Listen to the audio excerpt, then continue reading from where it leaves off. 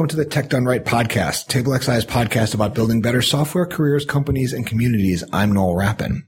If you like the podcast and would like to encourage us to continue, please follow us on Twitter at tech_done_right and leave a review on iTunes. iTunes reviews really do help people find us, and we appreciate your time and effort. Today on Tech Done Right, we have an unusual and I hope special show for you. We're expanding our scope beyond companies and communities and onto using software to build better countries.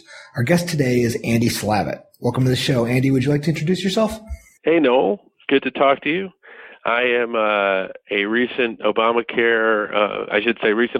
official, and now currently enjoying my baby brief retirement.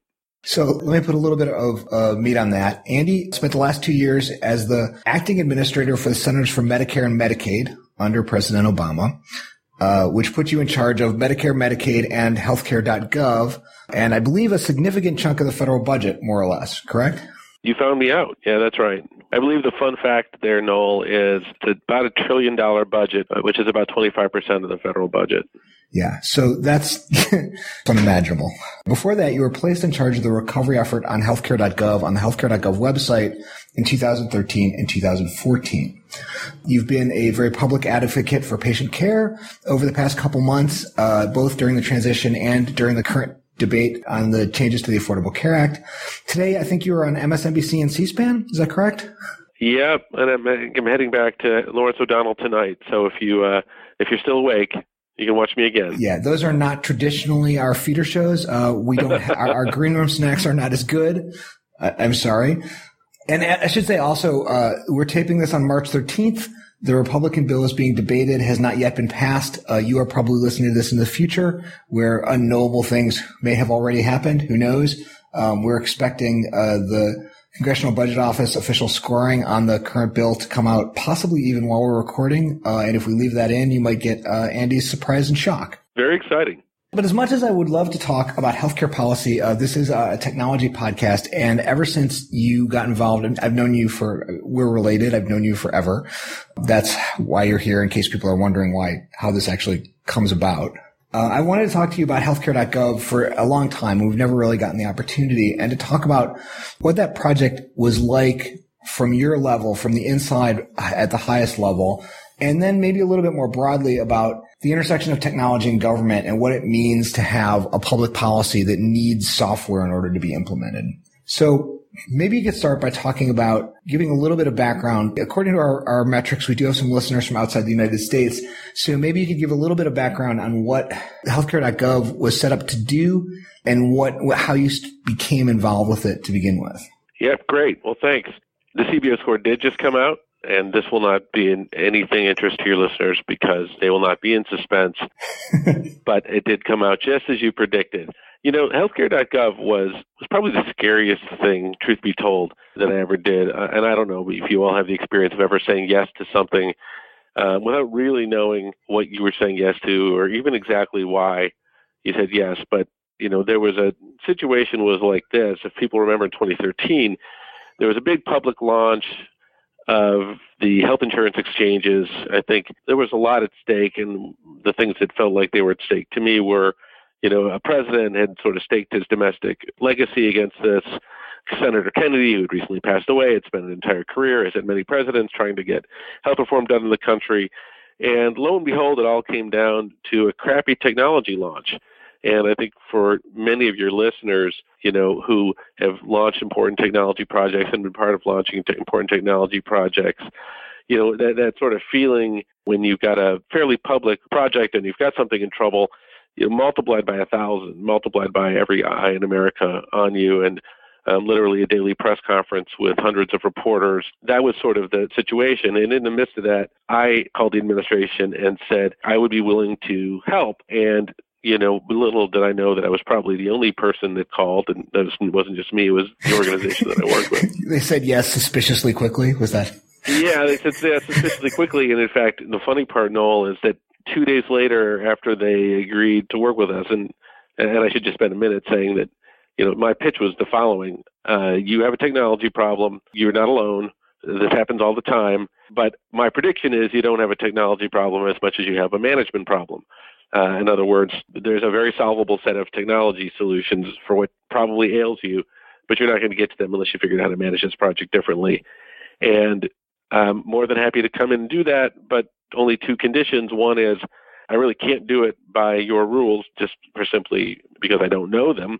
And second is I will treat it like my own problem. I'm not a consultant. I run a very large organization, and I can bring people and resources to bear. And then, of course, this is the funny part. After they said yes, and we said, great, we'll help, 2 days later, the White House had a press conference. They announced that I would be doing this, and then they announced that it would be fixed within 5 weeks, which was never one of our parts of our conversation. I think a lot of people listening to this are going to be able to relate to having deadlines set for impossible projects outside their control. Right, of course. And of course, the first time I heard it was at a public press conference when I was listening or watching it on TV. Oh, so, okay, let me back up a half step and just say, like, again, to just set the stage on this, the Affordable Care Act radically changed the way healthcare was delivered in the United States. And one of the pieces of that was that people were going to be able to buy healthcare, even people who are not covered by their employers are going to be able to buy healthcare on these insurance exchanges that were going to potentially states were going to be allowed to set up their own. And if they didn't, the federal government through Healthcare.gov was going to allow people to purchase insurance through online through the Healthcare.gov website. And that rolled out, I think, October 2013. Is that correct? Yep. Okay. And it was immediately, but you were involved with it before that a little bit. Is that true? Or? Yeah. I mean, I had following familiarity, I had bought a company, and I ran a healthcare company. It was called Optum that was, I think, about $40 billion. And we had a subsidiary that had a contractor that was on one part of the project, the part that built something called the Data Services Hub, which was essentially a service that called different government agencies to get information when someone needed it. And that part was not the problem. The problem was the other part of it. So I had passing familiarity enough to be connected to the project, but really my involvement didn't begin in any substantive way until October of 2013. Okay, so you touched on something that I was really curious about, and the healthcare launch was immediately a problem, and it became, within the technology community, it became a little bit of a hot potato. We'll put a link in the show notes. I sent you an article from Bob Martin, who, again, some of the people listening to this will know Uncle Bob Martin, who's had this sort of incendiary article about how this was the worst technological disaster since the Challenger explosion, and was a little bit sort of cranky about that. But that was sort of the tone, or at least one of the arguments within the technology community. And then, but what was the argument? So his argument was, he made a number of arguments. His primary contention, which I thought was unfair, was that the problems with the website indicated that nobody involved really cared. And I think this is part of I don't think it's hard. I don't think you can separate this from sort of a libertarian critique of doing this at all. Mm-hmm. and a sort of libertarian critique of what government work is like. But it seemed to me at the time, and what I want to understand about this is, I imagine that there's a tremendous amount of complexity in creating a project like this that we don't even see, we don't understand coming from the outside of it. So I guess my first question is, what did you think the problems with the application were when you signed up with it to fix it? And did that turn out to be a reasonable understanding of what the issues were? Yeah. So look, I mean, I'm sort of a Occam's razor believer, at least. And I think you asked the question in an interesting way, right? Because we sort of start with our own beliefs. But my theory, which turned out to be the right one, was really just poor organization. Mm-hmm. A big project, and we've all been a part of them. Right. Big project, unclear who does what, multiple vendors, deliverables coming in at multiple different times, not singly well coordinated and managed. And then, I think there were some other things. One of the contractors wasn't awesome. Some of the reference architecture that was picked was novel. Some of the technology pieces, hadn't been done at scale before. So they were trying to do a new thing. And I think they could have if it was incredibly well managed, run, and organized and executed. And, the reality was, I think we all know this now, it just wasn't. So once that was fixed, and I think, I had this 5-week window to do most of the work, and there was more work to be done for sure after the 5 weeks. But getting that right fixed, in my mind, 75% of it. I think we also brought some very talented people, very talented technologists to help out. And as I think you know, you can fix a lot of things with a small group of people if they're smart and work well together. And that's also, to me, about organization and management as well. Yeah. So, okay, there's a couple different directions I want to go on that. So how is something like that, a government project on that scale structured? Like when people, originally are signed on to do parts of that, are those bid out in piecemeal? Was the problem that each individual piece of this was bid separately and they never actually hired somebody to do the coordination?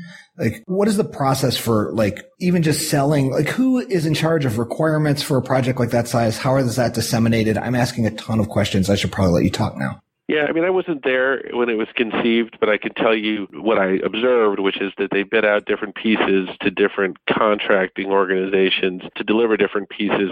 They didn't have a general contractor or a systems integrator. The government played that role on its own, and there were just a lot of dependencies. And then I think you had the reality that you have in every project, but I think on steroids, which is there was a drop-dead deadline. There was a fixed set of resources, and I'm sure it felt to the people on the project at the time, again, I wasn't there, that the specs were moving around continuously because the specs in this case began with the regulations that would be issued, and the regulations were issued according to a schedule of public input and a bunch of other things. So, I'm sure if you were on the project, you could have named a bunch of different factors that felt like they were contributing. I would roll it all up and say those things probably could have been managed differently. But look, I would tell you that your role and what you do in a turnaround is different than in just sort of the normal management of a project. You have liberties in a turnaround to do things faster, to cut corners, to break rules, to bring in talent, to spend money, to do a bunch of different things, whatever those things are needed. And, I can speak to fixing it better than I can criticizing the people who screwed it up. All right. So, okay, that's fine. I guess that the way that I think of managing software projects, it's sort of axiomatic that you can't fix a project that's behind schedule by throwing people at it. And based on my smaller scale understanding of how projects work, when Healthcare.gov came out and when the initial launch had such problems, I think that myself and a lot of the people that I was talking to about the technology of it really were skeptical. I do remember seeing that the 5-week deadline and thinking like there was just no earthly way that was possible. So were the problems not as deep as they seemed to be? Was the rescue effort larger than anything, sort of on a scale it would have to almost be on an unprecedented software scale? Yeah, no, it's the right question, and it's really the heart of the matter. So I got there October 24th. I didn't have a conversation with my wife until I think November 12th or 13th. I literally wasn't even able to spend a few minutes to pick up the phone and call her. And when I called her, what I said to her was, I think I've made it worse. And she said, you couldn't have possibly made it worse. I said, no, I've made it worse. I've stepped in a creaky boat, put my foot in it, and now we're taking on water. And we were actually further behind 2 weeks in than we were when we began. And the reason was that we were on, let's say, release 8. By that time we were on release 10 or release 11. We eventually got to a point where we were literally doing a release a night, which was amazing. That's amazing that's very common in open source web software, but at that scale of enterprise software is pretty impressive. It was crazy. And by the end we did become a well-oiled machine, but that sort of gives away a little bit of the plot. At the point of the 12th, not only did the 2 releases we put in have to get backed up, we had to back out an additional release. And we found out, of course, at the same time that the hardware wasn't able to support the software. We didn't know that until we put in, I think it was release 12. And what I did, and I firmly believe that I did it because it was the only thing I knew to do, was that everyone had a million ideas and wanted to sit in a room and talk about how to change the architecture and be smarter and all that. And I said, we're not going to do any of that. We're not going to work smarter. We're going to work hard. And what I mean by that is we have 6,000 defects and we have, in effect, 36 days. So I know how many defects we need to get out in a day. And we're going to bring in enough high-quality bodies to be able to each get out, whatever it was, the human could get out 10 to 12 defects a day. And we're going to start at the front end of the system. We're going to go backwards. And we're just going to basically plug. And then we're going to get to a point where we're going to have some decisions to make. So that was my judgment, was we're actually just going to plow through this and get momentum. And I believed that was important because I also knew what would sadly happen, which is that every time we got rid of one defect, we would find two. And that happened for a while. And so we sat there with literally more total defects a few weeks in than we had begun. And eventually, that's the point in the time when I called my wife and said, I've just screwed this thing up. So we had to buy a whole bunch of new hardware. We had to get it delivered and shipped and installed just in time, barely testing some of it after Thanksgiving. But eventually, we started to get past the horizon where for every bug we take out, we would solve 2 or 3. And I had committed to the team that would eventually happen. I had committed to them because I needed to believe it as much as anything else.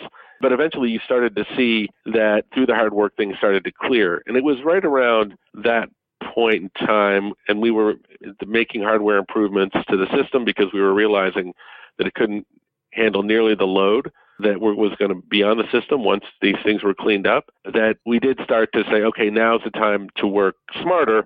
And when we got to, maybe a few days before Thanksgiving, we were probably on release 34 or something like that, said, let's identify the 65 most important defects to get out.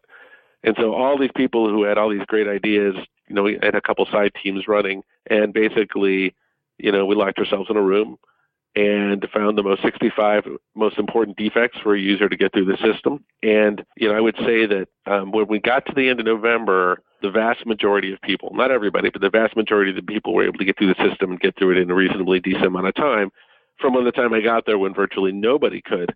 And so I think the order of it was work hard first just because there's so much to do and we don't have time to debate, get some momentum, then start working smarter and smarter and identify the problems along the way and be willing to fix them every day. And of course, those are, the environment. No, those are like 3 stand-ups a day and massive amount of information, decision-making, communication, badgeless culture.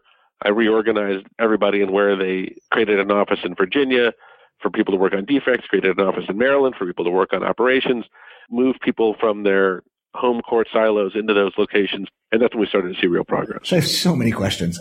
So first of all, I guess from a management perspective, this is an interesting takeaway for people who are on projects that are in trouble, to have the initial thing that you try and solve be not to try and fix all the problems at once in the perfect architecture, but in some ways solve the immediate trust issue by making the immediate focus being able to get users through the system, and have the first step be to try and build back up user trust. Is that the kind of thing that you're talking about? That's exactly right. And look, maybe someone smarter with different skills might have approached differently. This was a reference architecture nobody could understand. There wasn't any instrumentation on the site. You have to understand. So nobody knew what was going on. The morale problems were massive. We had different contractors who were pointing fingers at other ones, and people weren't working. People weren't showing up. I had to hire 2 people to take attendance from one of the contractors just to literally make sure we had contractors, programmers there who knew what they were doing. I guess it all depends on the state you're in. And so I don't know that you would necessarily be able to overgeneralize and take this to any project. But I do feel like what you said is absolutely true. We had to run at that true north. Everybody had to know what that true north was. Everybody had to know how decisions were getting made. So, having literally just setting up a process so that at 4:00 every day, people could review the defects. We could have testing time. We could then make a decision on go, no go on the release that night.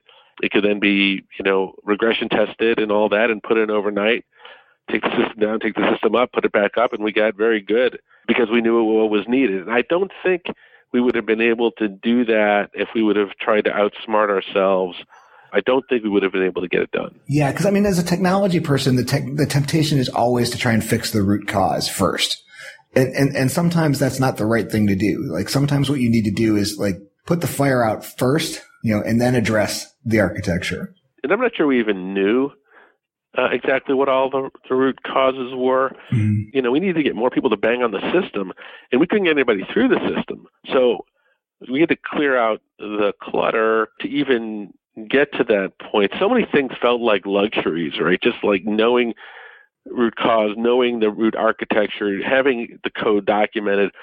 We had none of those things. And it probably was good that I wasn't a technology person, Noel, because if I was, those things might have scared me off, and I probably was not smart enough to know. All I knew was 6,000 defects, 36 days, get to work, and then, smart. I don't want to suggest that what you're saying didn't also happen. We had some really very, very smart, terrific people, mostly working on debugging the hardware and operational stuff, and got some great people from Silicon Valley, Microsoft, Google, et cetera, who were doing little side projects at the same time. But it wasn't the main event, and it didn't have a place in the decision making until we got closer to the end.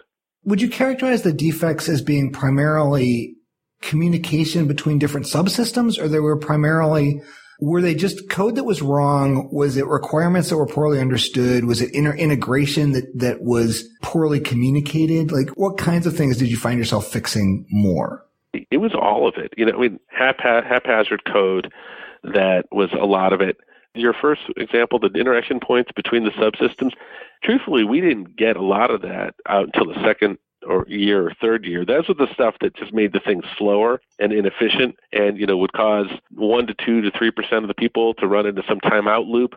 We didn't have the luxury at that point of worrying about those cases. I wanted to get 80% of people through the system, and then 85, and then 87, and then 88. And for me, that meant going at the upfront stuff first and going back and back and back and back. Yeah, it's an interesting strategy of trying to get as many people as far in the system as possible. I guess it sounds like you're saying you're doing that just partially. That's your strategy so that you can learn more about the problems with the back end of the system that are being sort of hidden by the problems on the front end. Exactly. And, the best example of that is the best thing that happened to us was when the data center went down.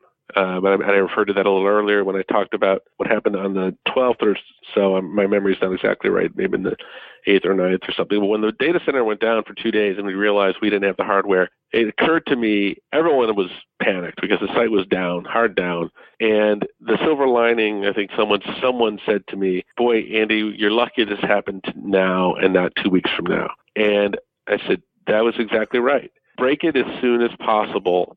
Figure out where to break it as soon as possible, because if you basically believe that, smart people and good management will eventually solve the problems, what you need is enough time to solve the problems. And that became like one of the cultural values. And by the way, we haven't talked about the cultural stuff that much, but the lessons that I learned that I think are broadly applicable, home run 100% of the time, everything I've ever done then and since have been cultural lessons. Because no matter the situation, and identifying problems and getting people to speak up about problems became a huge cultural rule. It became like we'd do a stand-up meeting, someone would say they screwed something up, they would get a round of applause from the pit boss. The pit boss was the person who ran the stand-ups, because that was what we were trying to encourage. And people were before, you didn't want to be the one that caused the problem, and so we were like, something happened at 3:37 on the logs, and somebody did something, but no, anybody in this room do it? No hands go up. That's a problem because somebody did something. Yeah. We got to figure out what it was so we don't do it again. And when people finally broke themselves of that, it was much, much better. So that's something I hear and experience all the time is the difference. One of the differences between good organizations and bad organizations is the way they treat people who speak up about problems that they see or problems that they cause. The largest enterprise project that I've ever been involved at was at Groupon, and we made a point of telling all of the people that came in, I used to run training for new developers there, and we made a point of saying, like, you're probably going to do something that's going to bring the server down at some point. Like, everybody here has done it, and it's going to happen again, and you may do it at one point, and what you need to do is, like, fix it and not worry so much about hiding it. That's a great thing to do, right? Because people feel like they can do better work that way. And of course, problems are dangerous when they're hidden. They're not that dangerous when they're known. So what kinds of things do you do? And so I guess, first of all, how big was how many developers and how many people were you dealing with at peak? It was hundreds. It was maybe in the mid to high hundreds. So what do you do in an organization that big to try and change the culture? Like, as much as changing the software seems like a daunting task, changing the culture, on my own experience, also seems like a daunting task. Like, what kinds of things do you do for a group of that many people? Does it help that you're mostly bringing in new people? Like, what sort of practices do you put in place? We didn't really have the luxury to bring in new people because the people that wrote the code were the only people, because it wasn't well documented, were the only people who could fix it. So that's why it was such a kind of a great cultural lesson, because you had to take, effectively the same sets of people.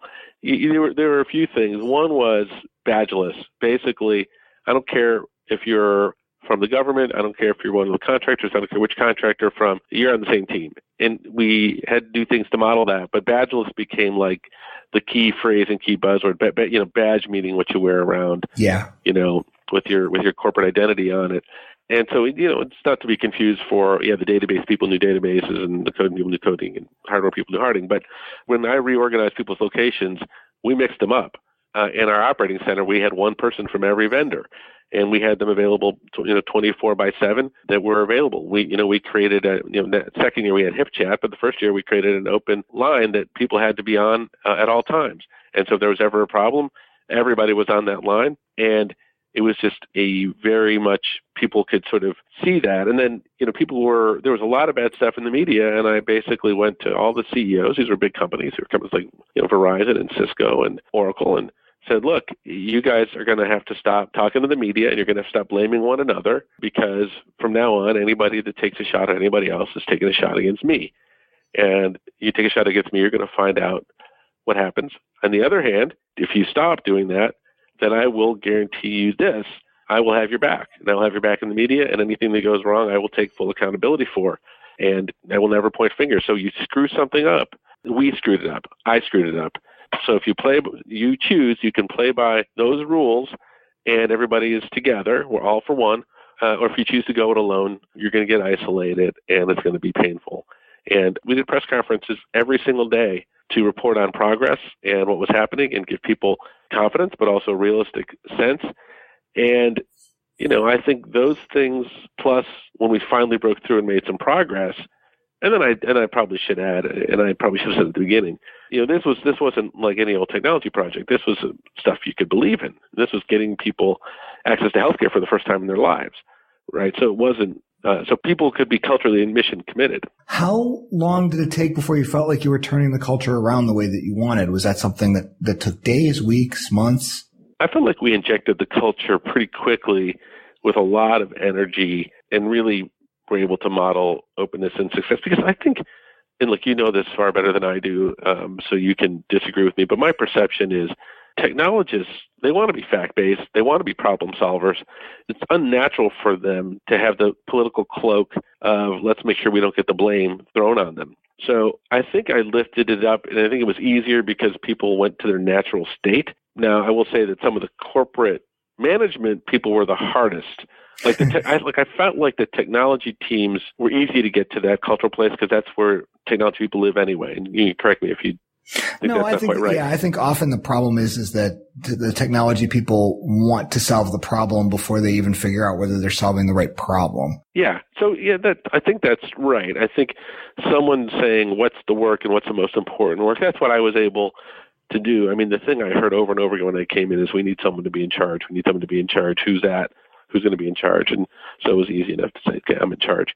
And I know how to get decisions made. And of course, I didn't know the answers to any of the questions that needed to get made, but I knew how to get those answers made, and I knew how to get those processes set up. And then people could really work. The people that I had most difficulty with were, maybe one or two of the dozens of contracting firms. They're the management folks not being as on board, or not being quite as giving us as talented and capable people. And they were tired, and, there was a lot of finger pointing that went along. But, my perspective was whatever you do, good or bad, will be visible. So if you want to do, at one point I did twice daily calls with the White House reporting on just how that one contractor was doing. And I had them on the phone, and I would call it like I saw it. I said, you can have really painful calls. I had the CEO on the call. I said, you can have really painful calls with the White House, or you cannot. And if you're doing your best work and you haven't solved every problem, those are going to be fine calls.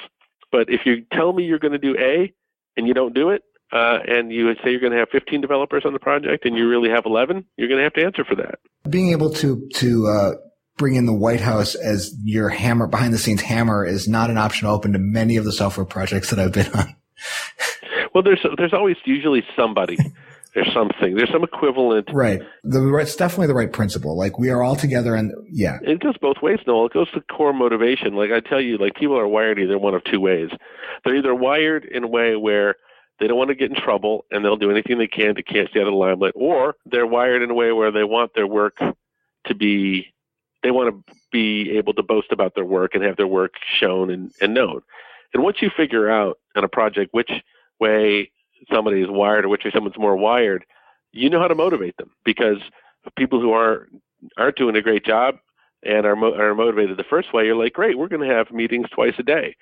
And people who just want to be out of the limelight and get their job done when they're doing a great job, you say, hey, great, you don't have to meet with me ever at all. But if you're talking to the second type of person, you do the opposite. You say, hey, you're not doing well, so when you call me to get my attention, you're going to find it very difficult. You're going to be dealing with some other people. And when you're doing well, you're going to hear your name and you're going to get to spend more time with me. And people are motivated by different things, and you have to know how to situationally manage and motivate people. And that is universal, I think. So you say, so it took about 2 or 3 weeks for you to really feel like you were starting to turn the ship around and feel like you were making progress. And then how long did it take before you felt like you could sort of stand down to normal process and start thinking about some of the larger aspects of recovering the project? Or did it ever get there? Well, it's interesting because the software was used during open enrollment seasons. Right. You had kind of a natural rhythm. So you had a break after. Yeah. So we could begin doing planning. So open enrollment season ended in January. Then we begin to get a team set up to do planning for the next season. And the next cycle, we would spend the summer doing development. And the goal was, of course, this time, let's not do a release every day. Let's try to get all the releases done over the summer. And let's think about what it is we're going to do. And it was great because the second time around, of course, people were like, they said they had their list of like all 10,000 things that they wanted to do over the next year. And the next lesson for everybody was, great, you're going to prioritize this list. We're going to put person hours against them. We're going to cut out 15% for me to own off the top. And that 15% will be used for things we don't plan on, things we didn't expect, or cool things that we decided we want to do. And then other than that, we're going to rank order everything. And of course, they're like, great, we'll get in a room for 3 weeks and debate and come back and tell you with some kind of democracy consensus process. And I said, okay, how about not? How about instead we decide what our 1 or 2 key priorities are? We group things into those key priorities.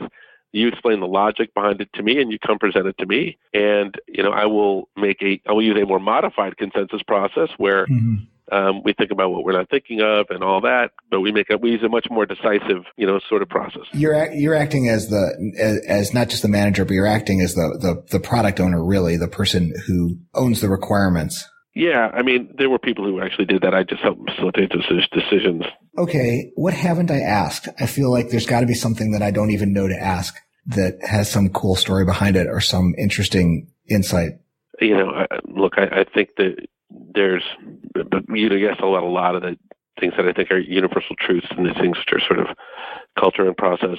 And, I think I probably could emphasize that we brought in some really great people that did help us make lots of progress and change. I think probably the thing that was most interesting to me that I learned the most was when you're in situations that are so high stakes like that, you have to take real risks, and that's really uncomfortable. But, I guess I'd say it this way. If they hadn't said you've got to get this done in 5 weeks, it really ended up helping us frame what you could do and what you couldn't do. And you could rule out a whole bunch of things. And I think maybe if I were going to leave you the last point, it would be creating even if it's an artificial deadline, and saying we're going to get everything done by a certain point in time. You'll make certain choices and consequences. They may be the right ones, they may be the wrong ones. So you've got to pick it right. But that helps you get very deliberate and very intentional and rule stuff out, and then take things in stages. And then I think you just got to tell people who don't think you're going to get from here to the end of the tunnel, don't worry about the end of the tunnel. Worry about today. And if today is too much for you to worry about this hour. And if this hour is too much for you to worry about the next 10 minutes. Otherwise, you'll paralyze yourself. Yeah, that actually, that dovetails really nicely with the sort of like the kind of agile software management that I don't normally associate with government. The thing that I wanted to just quick ask you based on the thing you said is what you said when you have a deadline like that, when you're in that kind of situation, you need to take risks. What part of the things that you put in place or the processes that you try to do, like what felt risky to you, as opposed to what felt like just a good idea that needed to be imposed on the project? Taking down the system every night because, he didn't always come up in the right order, and there were just pieces that you didn't know how they were going to work. Every time you changed something, you didn't know how the system was going to interact, but you had to change it anyway.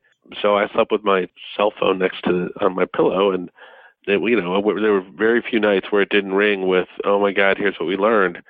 But going back to what we talked about earlier, people ended up getting really, really familiar with the system. And it's sort of like, it didn't have all the right documentation, architecture, and all that, but it had a bunch of people that had developed over the 5 or 6 weeks or more really good instincts and calluses. So you develop all that investment that we were doing in fixing the problems was also an investment in people who were like, oh yeah, this part of the site has an issue, call Scott. He'll figure it out.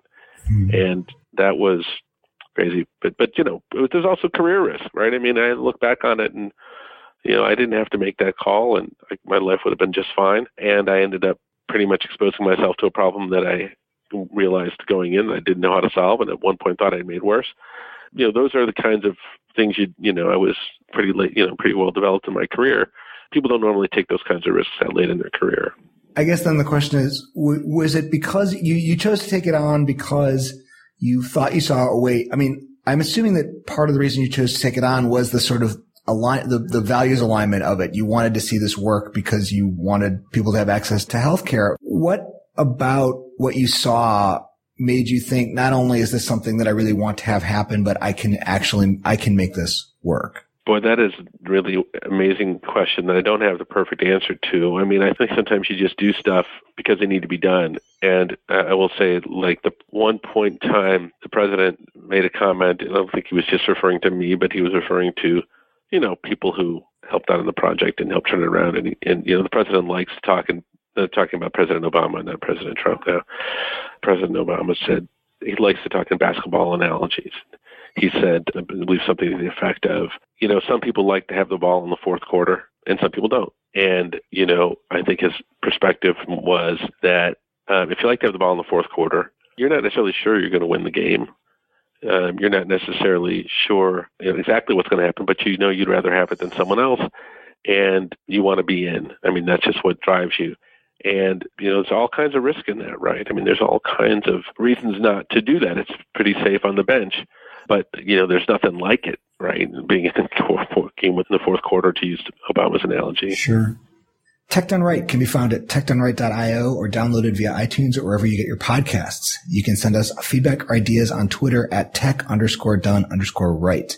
The Tech Done Right podcast is brought to you by TableXI, a UX design and software development company in Chicago. We are 35 meticulous and curious minds with a 15-year history of building websites, mobile applications, and custom digital experiences. Find us at tablexi.com, where you can learn more about working with us or working for us. Thank you so much to Andy for taking time out of his schedule to be with us. I really appreciated this conversation. I do hope that the listeners get something out of it, and I appreciated doing it. It was fun. Okay, thanks. We'll be back in a couple of weeks with the next episode of Tech Done Right. Thanks.